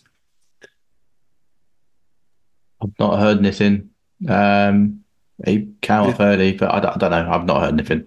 So I might have heard something. Cannot be today. They won't even know. Yeah. Does it look minor, or can't you tell? He does it from a sprint into the box. Oh. So it's not like a shot taking action, but I don't know. He's fatigue probably. But we'll see. It scans today. We'll find out.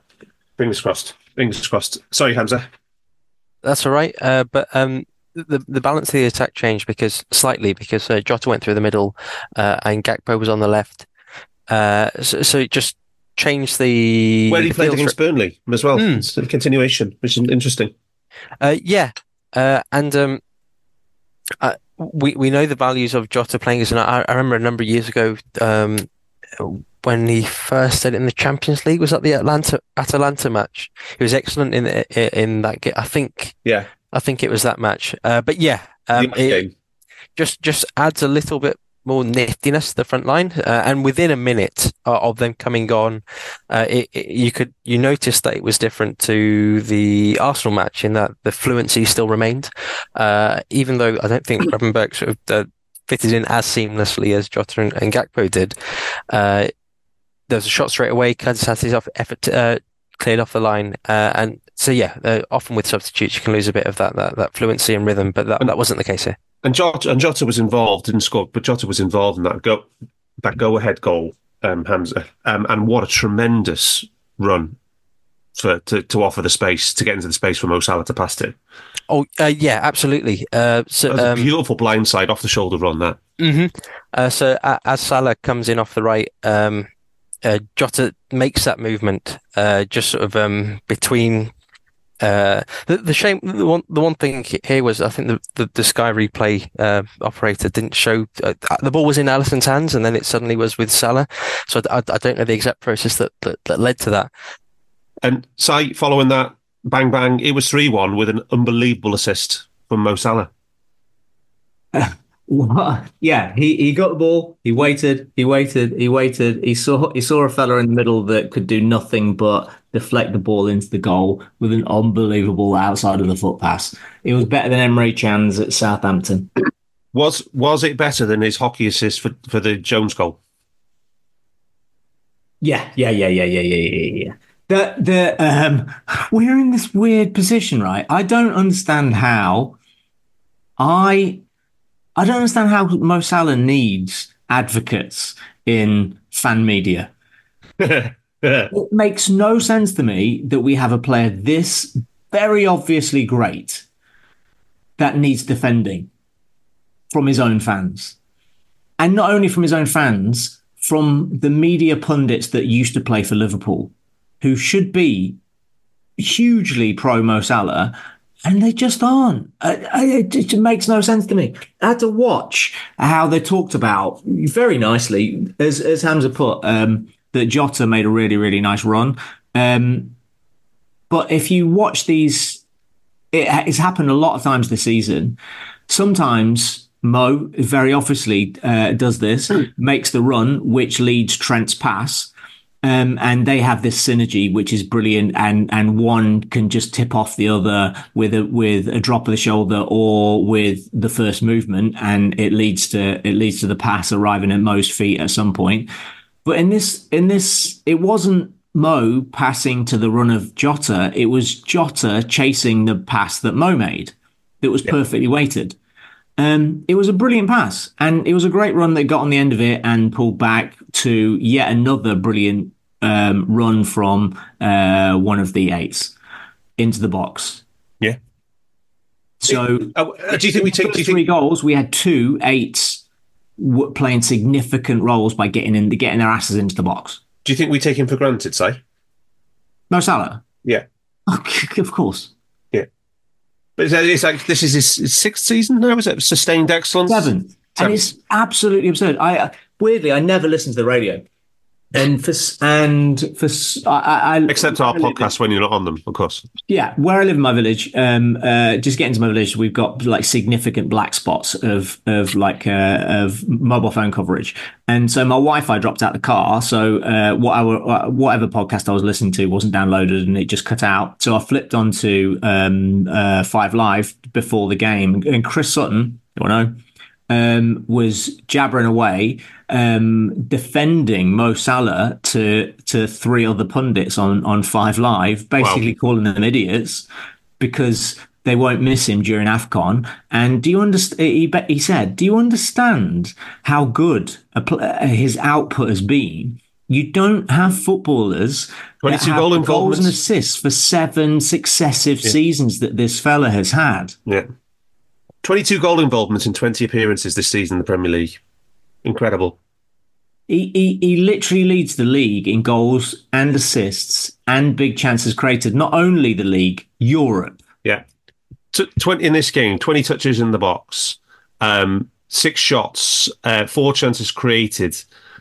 2 big chances created. Including the pens, 3.9 XG plus XA. Astonishing. 4 out of 4 shots on target, just unbelievable, and 20 touches in the opposition box. Just wow. He is on course to be. He leads the league and Liverpool in like 15 different categories. Carries into the box, how we get the ball into the box, whether it's a pass or a carry. Touches inside the box, big chances created, big chances scored, hockey assists. He is the fella creating the goal, creating the pass before the chance, and the fella finishing it off. And it's still not good enough for most of our fans. Well, not most. That's hard. I think we said first thing 2 months ago, if he carries on like he was, he will win Football Player of the Year for the 3rd time, and he will be the first to do that. And that will make him the greatest player in the history of the Premier League, because he will be the only player to have won it 3 times. I think unless Haaland comes back and does catches fire, ordinary, I don't think there's anybody else to compete with him right now. No, because the other media darling is left to go to beat up on puddings in Bundesliga. Yeah. The only one. He has half of the goals this season, just over 50% for Liverpool. Wow. Yeah, it's typical. Last season he had 50 goals and assists. He was involved in 54% of the goals. It's very normal. That's the thing. We take it for granted. It is just very normal for him. It's absurd how normal it all is. Yeah. If you look at sort of like progressive involvement, so like carries, passes, and passes received, he's 3rd in the league. And if it's just progressive passes received, he's 2nd. If it's just progressive passes, this is all players, by the way. He's 20th, and he's 10th for progressive carries as well. The issue, I think, is given he's so high for progressive passes received, how Liverpool go about rebalancing the attack in his absence. Given that he has from forwards, he's number 1 of progressive passes delivered. Yeah, and then you get into stuff like the XA or the key passes. So, for example, he's at 0.3 XA of Liverpool players this season on my sheet. Elliott is slightly higher, but his minutes are negligible. So, the next best is Trent at 0.25. In terms of assists, Salah's going at 0.41. Nunez is higher, but Nunez's XA so his assists are 0.48, but his XA is 0.18. There's a big gap there. But they're all to Mo. Yeah, exactly, right. And I think Salah laid off a few really good shots, two that really stick out to Nunez that he didn't get assists for. There's one that hit the post and was an own goal from Matty Cash, and then there's another one in a few games after that. Likewise, passing the penalty area, 2.28 of players that have played more. Well, actually, he's also the player with the most minutes as well. There's a lot of things just beyond the goals and assists that Salah offers that are going to be just quite hard to replace. And I think that the only way to do that is not just to put. I would wager that it's not quite hard. It's actually impossible. I don't think we can replace that. Mm. Yeah. But if as you've mentioned before, Dan, if you are going to sort of go about sort of recreating Salah in the aggregate, you're going to need a lot more output from Diaz and Nunez and just Gakpo. like the Villa game, the West Ham game. Sorry, there you go. My Villa and West Ham confusion again. I am David Cameron. I do apologise. Just like the West Ham game, we could have mini Salah with Harvey Elliott in that right side creative forward role. Could be quite interesting. For the three games that really matter, we just got to score from set pieces. Yeah, which is very possible. Yeah, we're underperforming them this season, I think. So we are due. There's a 50p head. Currently we have 7.86 xG4 from set pieces, 101 shots, but just 5 goals. So that's good. I'll take that. That's going to equalise soon. Talking about set pieces, but somehow Newcastle end up getting a mismatch where Sven Botman's being marked by Diogo Jota and he sort of barges it into our net, which is a bit annoying. Yeah, I was contemplating whether this was Konaté or not, but it's sort of in between. He runs in between Konaté and Jota and just ends up just basically a free header and puts it in the net. I think he might be 7 inches taller than Diogo. So yeah, but isn't this one of his stats that when he was in France, he was exceptional at headers from set place? Right. When we were looking at him potentially coming in, it was one of his attributes that he was really had a good season with. Was it Lille? I seem to remember. He was Lille, yeah. Yeah, and one of the reasons they were so high in the league that year. So yeah, it's not a surprise, but as you say, it's a bit of a mismatch. But I'm not entirely convinced that isn't Konaté supposed to be dealing with that. Because I think it was at Arsenal. You guys were chatting about with the free kick we conceded goal there. That was Konaté's error as well for not competing with the scorer. So with Gabriel, wasn't it, or Martinet, whatever it was. So yeah, it's just a bit of a trend maybe with Konaté there. And after conceding 6 xG. This seemed to create so much fume, this next decision of the second penalty, Bart. Yeah. Just ridiculous amounts of this. It was, okay, you could say he could have stayed on his feet, but I remember a penalty he wasn't given, but being blatantly barged over at Tottenham. Oh, yeah. I mean, let's roll it back a bit, though. That Mac comes on at this time, by the way, and Endo goes off, and we say thank you very much. Have a well great played, time, Endo, by the way. Yeah, well played, Endo. You've actually, I think you've been a real stalwart and spark to help provide a platform.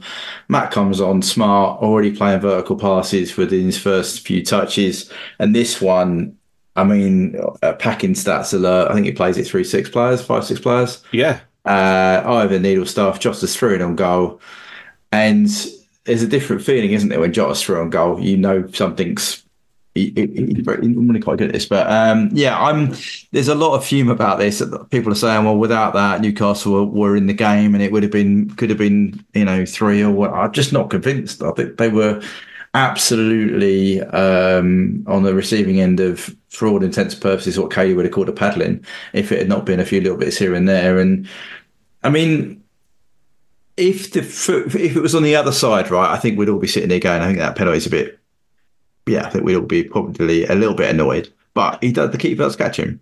Does he go down? And he's gone round him. Yeah. He's gone round him, and then he's got caught. And as soon as he put that foot down that had been caught, he went over. But the few that come out, I mean, Wrighty and Shearer both saying that's absolutely shocking. Why is he not put it into an empty net? Both of them have done, I should imagine, about the same. For me, he gets clipped on that foot. As soon as that foot that's been clipped goes down, gets put down, he goes over. But yeah, I don't understand the fume. I don't think in the context of the game it really mattered. Did it really matter? Did any of us think we were going to lose at that point? I don't think we were.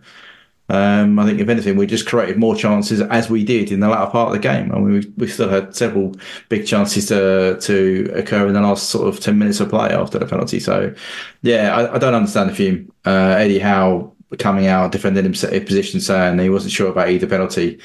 And he felt that they should have had one. Was it Endo on one of their players on 2-1 maybe? And he was arguing that point. But no, I'm on with you. I don't understand the fume. It was given on field, which I was shocked about to start off with, and VAR confirmed it. It's a penalty. Get on with it. Yeah, and it was nice to see that maybe Mo goes back to his pre-game plan and goes across his body and into the bottom corner. Beautiful pen. Beautiful pen. And that's I don't know. A side got the breakdown where Mo puts his penalties. So I would suggest he puts a lot more of them in the side net than he does down the middle. He goes 40% down the middle. Yeah. Two of the ones he's missed in this burst have actually missed the target completely. He actually stuck them outside the post, didn't he? There was one against Forest, I think, and there was one against Bournemouth and Arsenal. Bournemouth was it? Yeah. Oh yeah.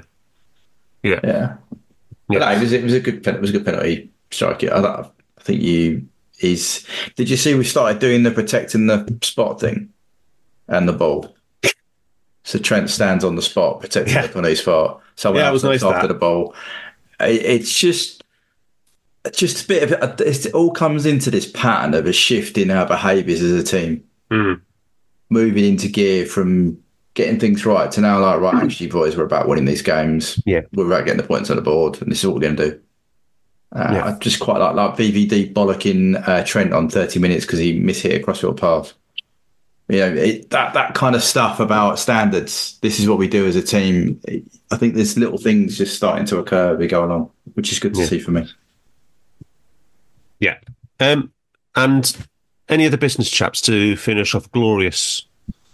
Any random things you want to Can we on just the match? poke a hole in that Shearer, that general narrative, Gary Neville's a prick bullshit, right? Yes. So, well, we all know he's a prick. Let's just take our XG for this game. Let's just go in the middle and say it's 7, right? A Premier League record-breaking 7 XG. But there were 2 penalties. Okay, penalties get 1.76 XG, right? So let's take 1.5 off that. 5.5 XG. Oh, you mean a record-breaking 5.5 XG from known penalties? Yeah. But if those 2 penalties weren't given, did the game stop? Or what might have happened straight after those fouls that didn't occur, right? So if that foul hadn't occurred on Diaz, he would have had a shot from where? The edge of the 6-yard box. Yeah, so we're talking a 0.5 chance. Same with Jota. Yeah. Exactly. So you're talking at least 6.5 XG. Yeah. Already on top of the record-breaking 5.5 XG pummeling that Newcastle took. Eddie was just trying to save his fucking job. Yeah, 100%. We would have scored. I were an absolute, utter disgrace for the way they undermined the massive pummeling that Newcastle took in this game. Hamza, you lost your sound before. Any final thoughts from you on this one? I'll give you the last word on this one. I thought Gakpo's finish was rubbish, but the pass was really nice. And I think, and I say this with a large degree of sincerity, I think a great deal of the frustration that Liverpool fans would have had during the match would have been very real, but it wouldn't have been caused by the match, but by the commentary. Honestly, I think I was watching the match and I was enjoying it, and then I was hearing some commentary, that was just like the wrong reading of the match, and it really was utter drivel. As in, there were moments where you'd see a stat pop up and you'd have the wrong interpretation of it, or I think that honestly that kind of ruined the enjoyment. I think Si listens with it muted. I think so. I think he that's why he enjoyed it a bit more than everyone else. But yeah, I honestly, I reckon that coloured a lot of people's perception. So that can be everybody's New Year's resolution, is to mute Gary Neville and enjoy the match, and not listen to his absolute drivel. But yeah, another goal for Gakpo. His XG isn't that bad. He gets into good positions in 6-yard box. That, to be fair, he does, absolutely. But we will be back for a double cup pod at the end of next week, some after the Fulham game, to be confirmed. But it will either be Thursday or Friday next week. And then who knows what twists and turns our season will take from that point. But until then, up the fucking Reds. We hope you enjoyed listening to this Anfield Index show. Please be sure to subscribe to our channel so future podcasts find their way to your device automatically. There's nothing quite like fan engagement, and we'd love to know what you think of anything discussed on this show. The best way to get in touch is over on our free Discord community, where both podcasters and listeners debate the hottest LFC topics 24/7. Sign up free now at AnfieldIndex.com/Discord. You won't regret it. You can also follow us on Twitter at Anfield Index and find us on Facebook by searching for Anfield Index. Oh, and before you go, we'd love it if you could leave us a 5-star review on your favourite podcast app. It only takes a couple of seconds, and it means the world to the people who create these free shows. Sports Social Podcast Network.